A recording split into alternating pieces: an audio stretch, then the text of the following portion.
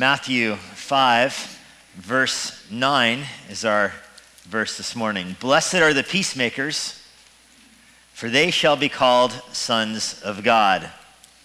Last week in the news, perhaps you saw this, to protest climate change, a group of activists poured tomato soup on a priceless Van Gogh painting at the National Art Museum in London. They filmed this and put it on YouTube and such, so it's a viral video. People throwing tomato soup on Van Gogh's sunflower painting, and then they glued their hands to the wall below it. The highlight of the video, if you were to ask me, was the security guard ripping the people in their glued hands off of previously aforementioned wall. So if you are also like me, you look at climate change and you're like, it's a complicated thing. Energy policy is complicated and goes across continents and war zones. And, I don't know what the right thing to do is. But I don't want to be on the side of the people who throw soup on Van Gogh paintings. So whatever side that is, I'm not on that side. That was my takeaway of the video. Those people not on that side. There's and that's not an invitation for you to all tell me what I should think about climate change after the service. Frankly, not all that interested. There is a pretty, broad...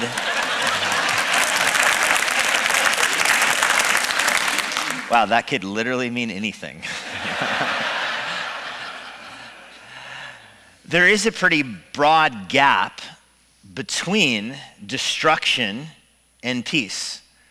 It is the devil who destroys. It's the devil who is a destroyer. So much so that you can look at a complicated situation and see if one side is promoting destruction, I'm not with them.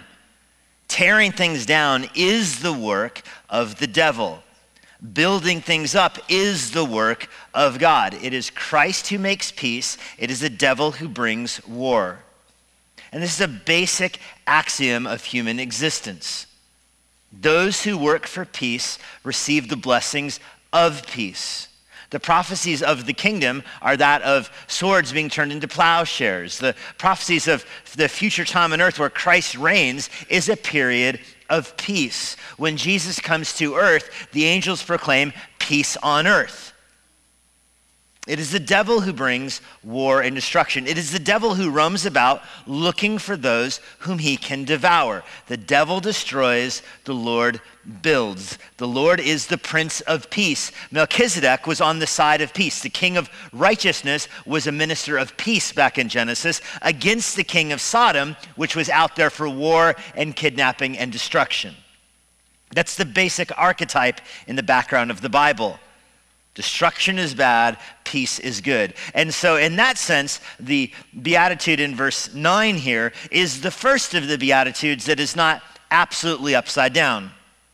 Blessed are the peacemakers. That is a normal way the world operates. We prefer peace over war. We prefer peace over war. What is unusual about this beatitude is that it is the last of the internal beatitudes here. The last one or the last two, depending on how you navigate verses 10 and 11, are all about how you're responding to external force.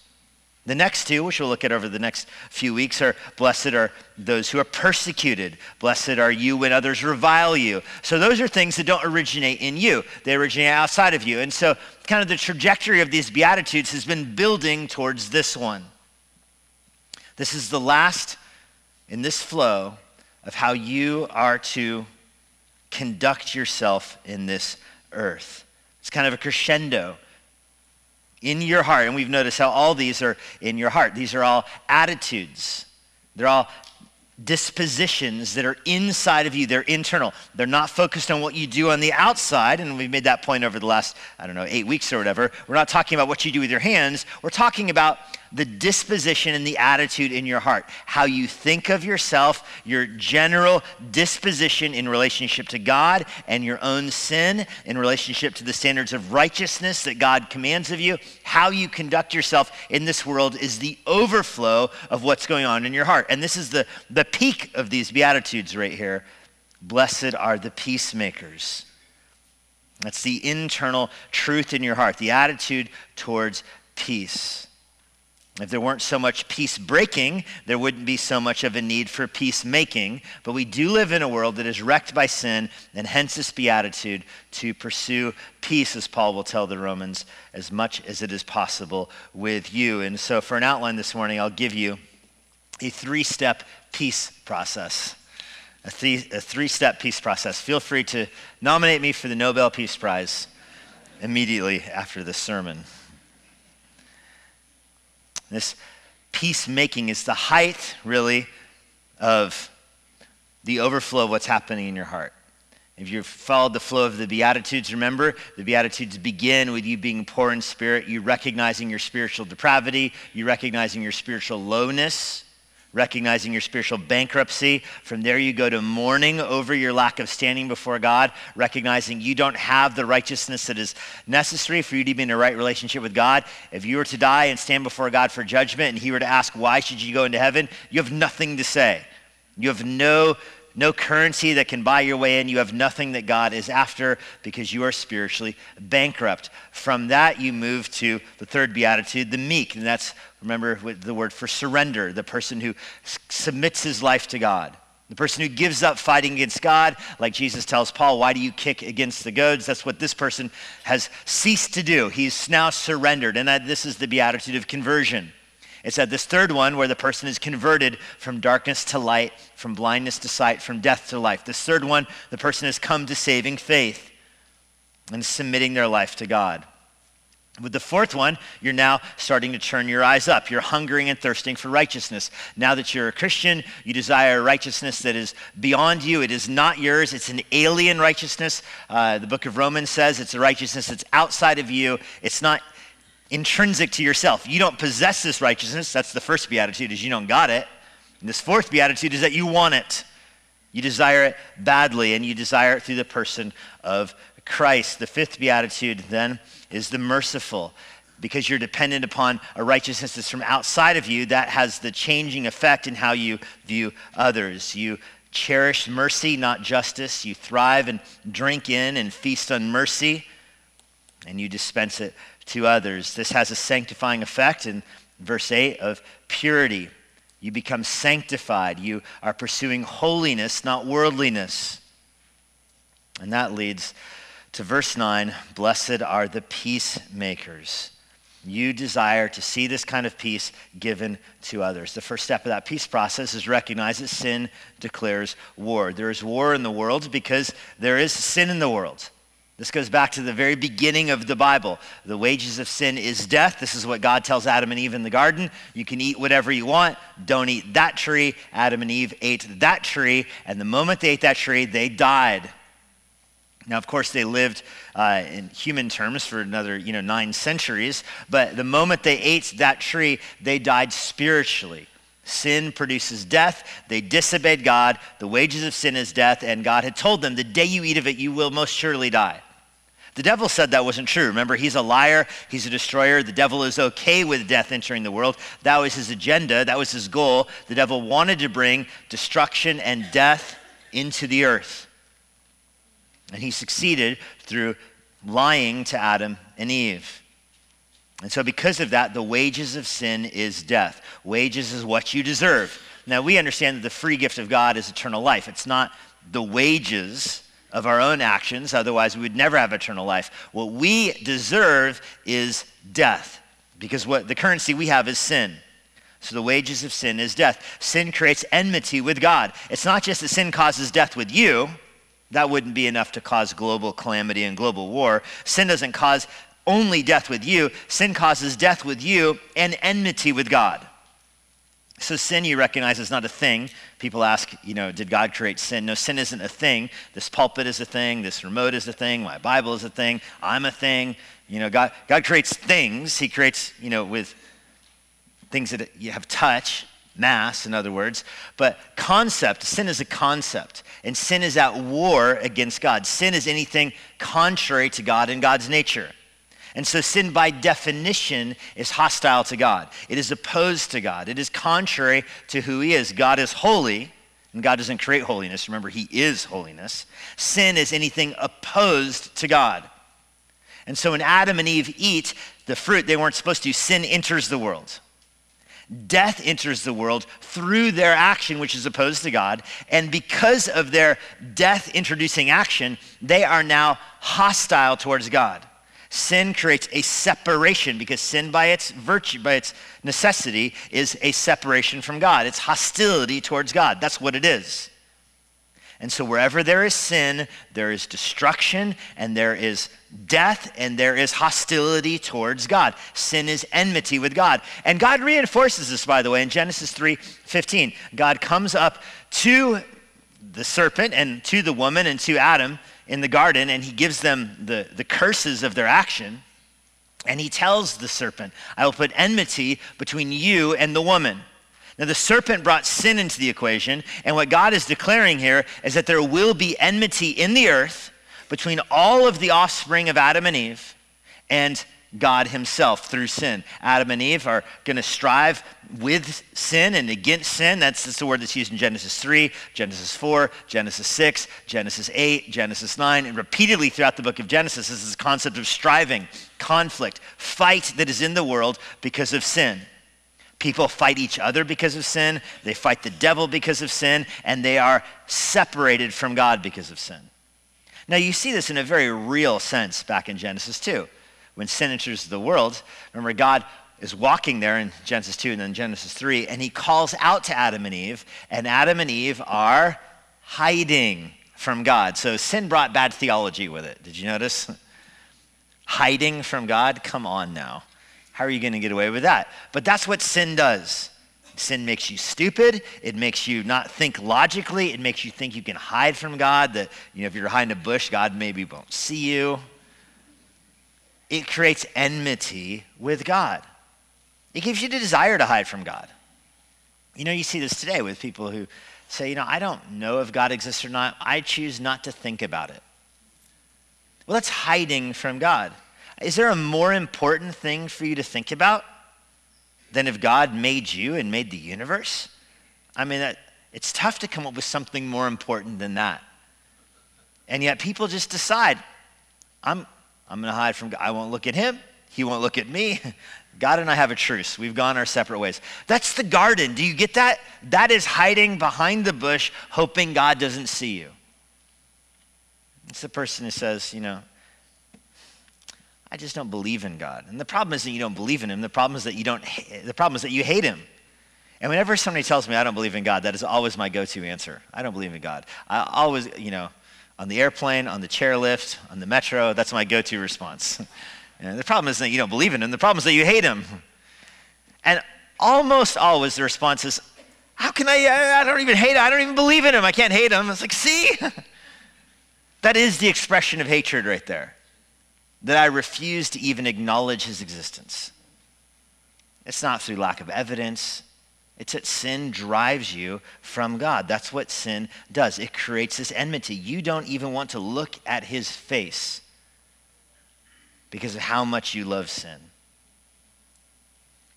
God, of course, for his part, is at war against sin. He will ultimately crush it. And this is what he tells the devil, the rest of Genesis 3:15, by the way. There is going to be strife and enmity on the earth, but I will crush through the offspring of Eve, I will crush the head of the serpent. The devil will lose. Sin will be defeated. But in the meantime, it most certainly reigns. It most certainly reigns. Secondly, sin declares war, but Christ makes peace. God makes peace between God and man through Jesus Christ. Christ is the one who is the peace broker. He is the mediator between God and man. Now, God is the one who initiates peace. It's God's idea to create peace. God designs the plan for peace from before the foundation of time. Before he creates the first molecule, before day one of creation, God has planned in his mind the plan of redemption. He's decided to redeem mankind by sending his son to the earth to be the savior of the earth. The son will be the savior by becoming a human being, by taking on a human nature. So this is God's plan before the beginning.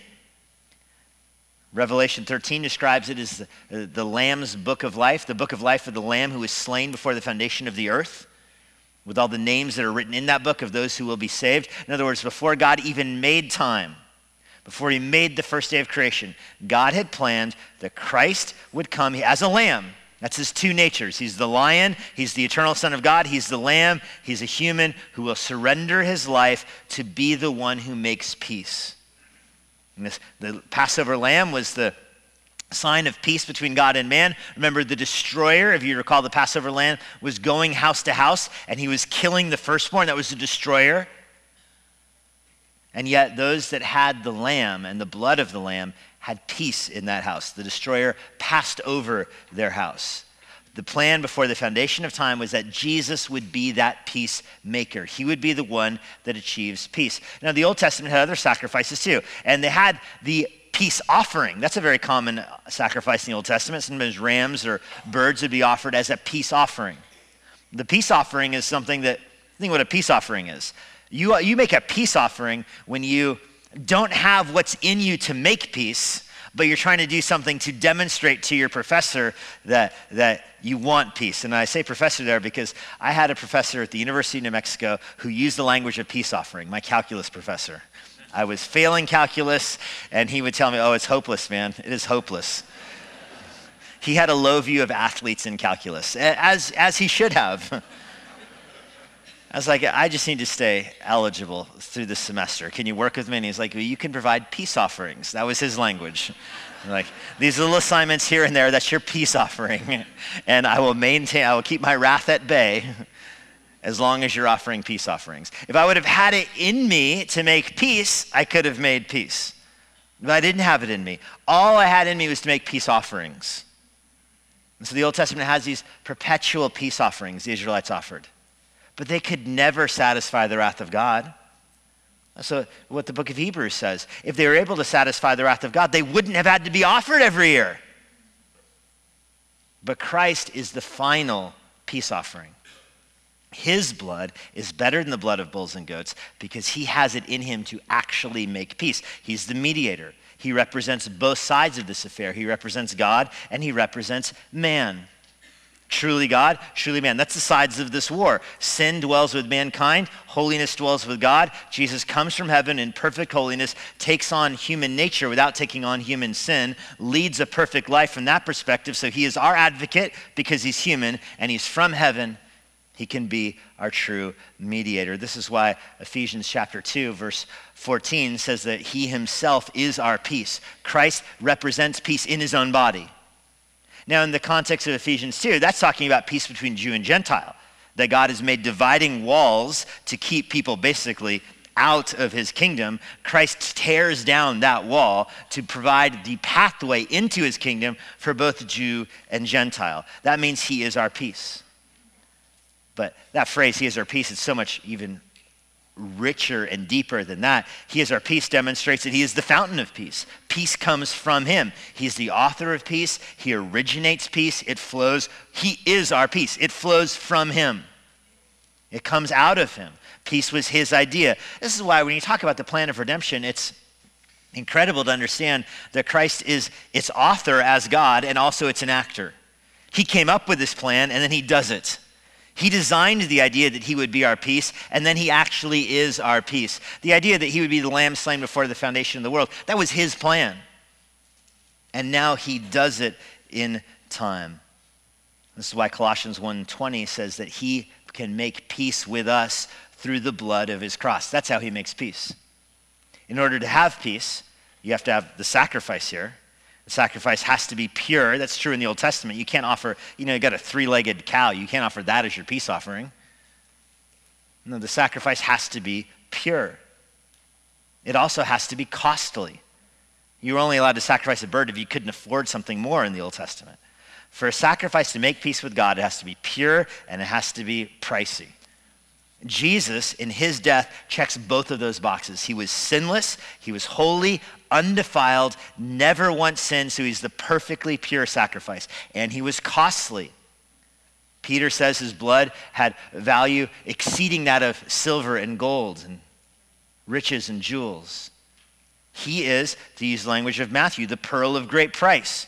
His sacrifice is both pure and costly. It's his own life. It's his death on the cross. In that sense, Jesus is the Pax Romana, the idea of peace coming to earth through the Roman Empire. The Roman Empire brought peace to earth. They connected all the countries in the earth with roads and with a common language and a common currency and common laws. That set the stage for Jesus to enter the world, bringing an actual peace to mankind. The roads the Romans made, that the Roman soldiers would use eventually to send an army to Israel to crucify Christ, those are the same roads that took the gospel to the world. Jesus truly is the peace that comes to the world. I say the Pax Romana because that's how the Romans viewed themselves. The Romans viewed themselves as the pinnacle of civilization because they were the first to bring standard rules and laws and peace and roads and currency and all that to the world in their mind. And Jesus flips that on its head and he reverse navigates the thing to bring peace to the world through it. So again, the angel in Luke 2 verse 14 says, "Glory to God in the highest, and on earth peace among those with whom he is well pleased." That is the picture of what Jesus Christ is. He is peace personified. He is the sinless Son of God who makes peace through taking our sins on himself. I remember reading the book Peace Child by Don Richardson. Perhaps some of you have read this book about a missionary in 1962, Don Richardson, who goes to Papua New Guinea, and he encounters this cannibalistic tribe there, and he actually becomes friends with them.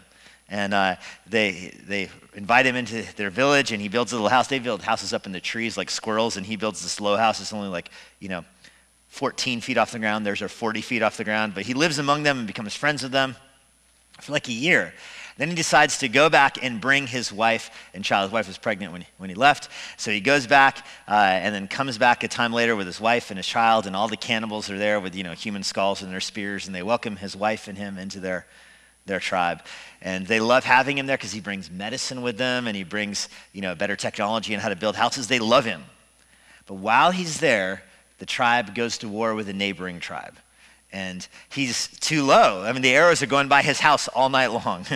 And he realizes why they lived in trees. They lived outside of where they could be shot with arrows. And so he eventually tells the tribe, "I can't stay here any longer. I got to leave. I can't subject my kids to this kind of danger and my wife to this kind of danger. I'm out." And they panicked. And so what they did is they decided to declare peace. And if you read the book, you remember how they declared peace. The chief of the tribe took his own newborn child and presented it to the warring tribe as a peace offering. And then as long as that baby was alive in the warring tribe, there would be peace between the two tribes.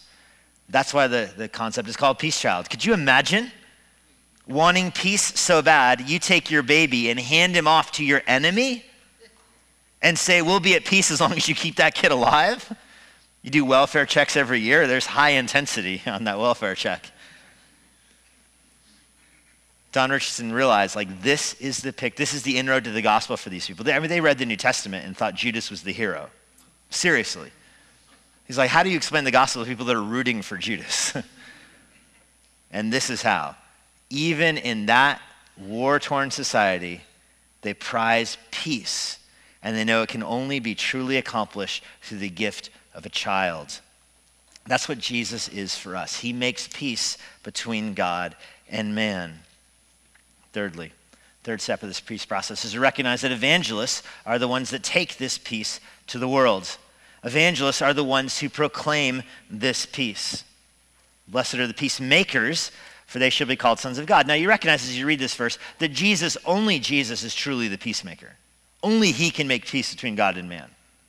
But by pluralizing this here and putting it in the flow of the Beatitudes, Jesus is giving us this kind of disposition. Remember, these are the attitudes that mark you. This kind of peacemaking disposition that should mark the Christian's life. It's Jesus who makes peace between God and man, but it's Christians who proclaim it. This is what Paul means in Romans 10. All who call upon the name of the Lord will be. But how can you call on someone in whom you haven't even heard? In whom you don't believe. And how can you believe you haven't heard? And how can you hear unless there is a speaker? This is why the Bible says back in Isaiah, blessed are the feet of those who bring the good news. It's not that your feet are actually blessed, but that phrase, it's the same word from the Beatitudes. Blessed are the feet of those who bring the good news. That's how you're making peace. You want to be a peacemaker, you bring the good news from Isaiah's language is from the mountain of God. You bring the good news from God down Sinai, Moses style, to the Israelites. That's how you're a peacemaker. You bring the news from heaven to earth. You take the news of peace. Jesus himself went from heaven to earth. You can't do that. But you bring the news of the one who went from heaven to earth and died on the cross for sin, buried in the grave, paying the penalty for sin, 3 days later resurrected to the earth, 40 days up into heaven where he reigns at this moment right now. That's the news you bring to the world, that Jesus came from heaven to earth for your sins, to the grave so that you can have your sins forgiven, and now is in heaven at this very moment. And if you turn from your sin, surrender your life to God, you can have your sins forgiven and you can be at peace with God. Are you tired of fighting with God? Are you tired of running from God? Are you tired of hiding from God? Do you feel like your life has no purpose? Do you feel like you don't know what you're doing in this world or in this life? You're at war with God. That's why. God made the world and he made you. If you were in harmony with God, you would have purpose and significance in this life. But if you're hiding from God, you're going to be mystified about a whole lot. Are you tired of that? Are you tired of fighting with God? You can surrender your life to him. You can turn from your sin and you can believe the gospel and you can be at peace with God. But how can people be at peace with God if they don't even know about him? If they don't even know about him. You want to have peace in your life? You've got to turn to Christ. Now, for you to be right with Christ, you have to hear about him. For you to hear about him, you have to have somebody tell you. And for you, speaking of the Emmanuel Bible Church congregation, if you want to be that kind of peacemaker, you first have to have peace between yourself and God. You can't make peace with somebody if you're at war with them. You know, you can't be the broker of peace if you're on one side. You have to represent both sides. You have to be the sinner who's been justified for you to tell other sinners how they too can be justified. Otherwise, you're the blind leading the blind. And if that happens, they both fall into the pit. If you want to tell people how to be right with God, you yourself have to be right with God. You want to tell people how they can have peace in life, you yourself have to have peace in life from the gospel. It's Romans 5, verse 10. This is, while we were still God's enemies, he made peace with us through his son. So think chronologically. Jesus' death happened before you were born. In the mind of God, you are still his enemy when he died for you.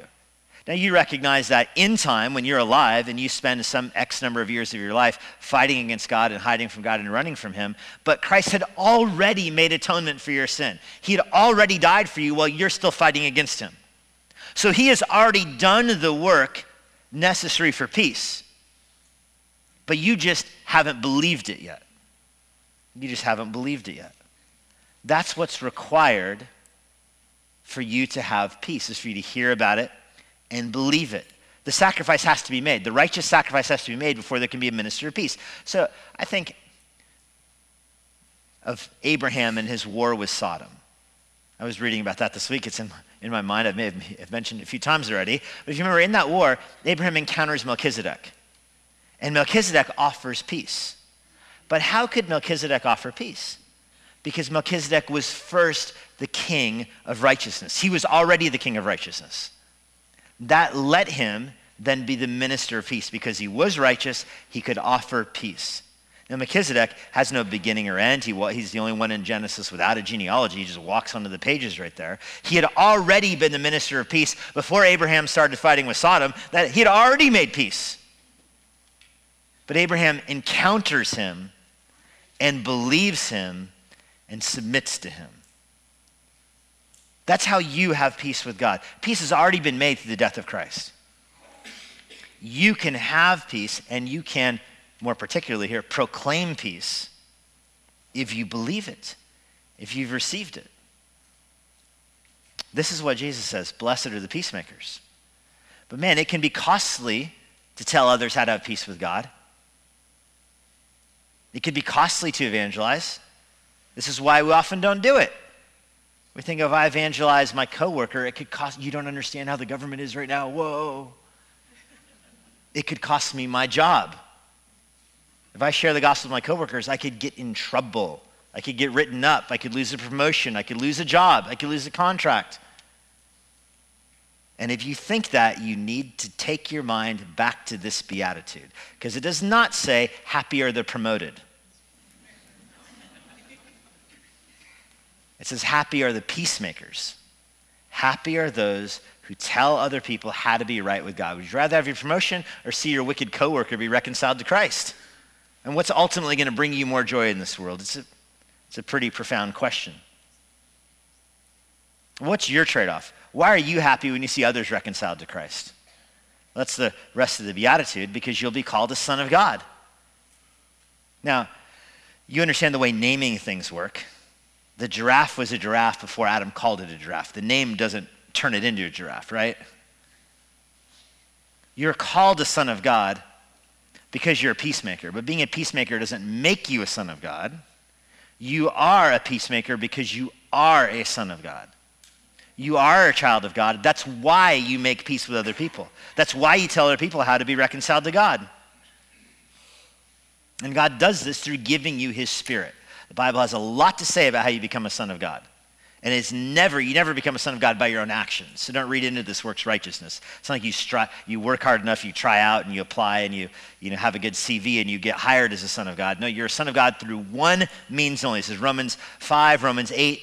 You're a son of God because the Holy Spirit dwells in your heart. God gave you his Spirit. It's the same Spirit that energized Christ in his ministry. That Spirit dwells in you, so you become a brother or a sister to Christ. You are adopted into his family. Romans 8:15, you've received the Spirit of adoption by whom we cry, Abba, Father. It's the Spirit himself who bears witness to you that you are a son of God. So the Holy Spirit who dwells in you is the one who makes you a son of God by adopting you into the family of God.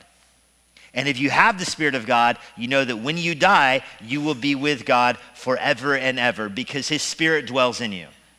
It was the Spirit of God who energized Jesus' ministry. It's the Spirit of God who raised Jesus from the dead. It's the Spirit of God who ushers Jesus into heaven. It's the Spirit of God that Jesus and the Father send to the earth to empower the church, that seals you, that gives you saving faith, that causes you to be born again in John 3, verse 15. It's all the Spirit of God. And you, because you have that Spirit, are brothers and sisters with the Lord. He's not ashamed or afraid to call you his brother or sister because you have his Spirit in you. Now, if you possess his Spirit, you want others to be reconciled to him as well, because Jesus was a reconciler. He was the peacemaker. So you, because you're part of the family of God, have the news for the family of God. And you can tell others how they too can be reconciled. A little simple observation here. The corollary of this beatitude would also be true, wouldn't it? If blessed are the peacemakers, blessed are those who tell people how to be reconciled to God, the flip side of that would be cursed are the peace breakers.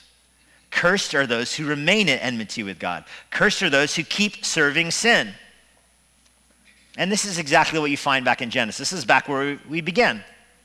There is war in this world because there's sin in this world. Jesus makes the way for peace, but if you reject that way to peace, you yourself will have God's judgment upon you. This is why the New Testament teaches two contradictory things at first. Peace on earth, glory to God in the highest, peace on earth and among those with whom he's well pleased. Also, Jesus says, don't think that I came to bring the peace to the earth. No, I came to bring a sword and division. You think, well, was the angel wrong? How can they both be true? Because there is peace that he brings to those who are reconciled to God through Jesus Christ. They have peace. That's what he means, with whom he's well pleased. But in his second coming, he will bring a sword. He will bring judgment. He will send the destroyer, the book of Revelation says, who will judge those who remain at war with God. So there is peace on earth among those with whom he's well pleased. But there is judgment from God on those who refuse to recognize the gospel of Jesus Christ. If you go back to the peace child illustration, what do you think will happen to the person who kills that baby? He would get the wrath of both tribes on him. What do you think will happen in your life if you reject the sacrifice of Christ for sin? Somebody rejected Moses' law. He died on the testimony of two witnesses. How much worse of a punishment do you think awaits those who reject the one who Moses' law pointed to, namely Jesus Christ? God, we're grateful that you have given us the gospel, the news about how to be reconciled to you. I pray for every heart here in this worship center. I pray that our hearts would be reconciled to you, that we would experience peace with God through Jesus Christ. It's a peace that only you offer. It's a peace that is only available to those who themselves have realized their spiritual depravity, who themselves have mourned over their spiritual condition, and who themselves then surrender to you. So Lord, in a sense, these Beatitudes have gone full circle when we see that. So we pray that you would make us believers in these Beatitudes, not just believers in them in the abstract sense, but God, we pray that you would use us even this very week to bring the good news to other people that don't know it. We live in a world surrounded by people who are at war with you. And so God, we need your mercy. We need your peace. We need your courage so we can speak to others who themselves are at war. Use us to be instruments of peace. We ask this in Jesus' name. Amen. And now, for a parting word from Pastor Jesse Johnson. Thanks for joining us. If you're in the Washington, D.C. area, I would love to see you at Emmanuel Bible Church. For more information on our church or our current service times, go to ibc.church. For more information about the Master's Seminary and their Washington, D.C. location, go to tms.edu. I hope this resource has been a blessing to you, and it helps you seek the Lord daily, serve others around you, and share the gospel with boldness.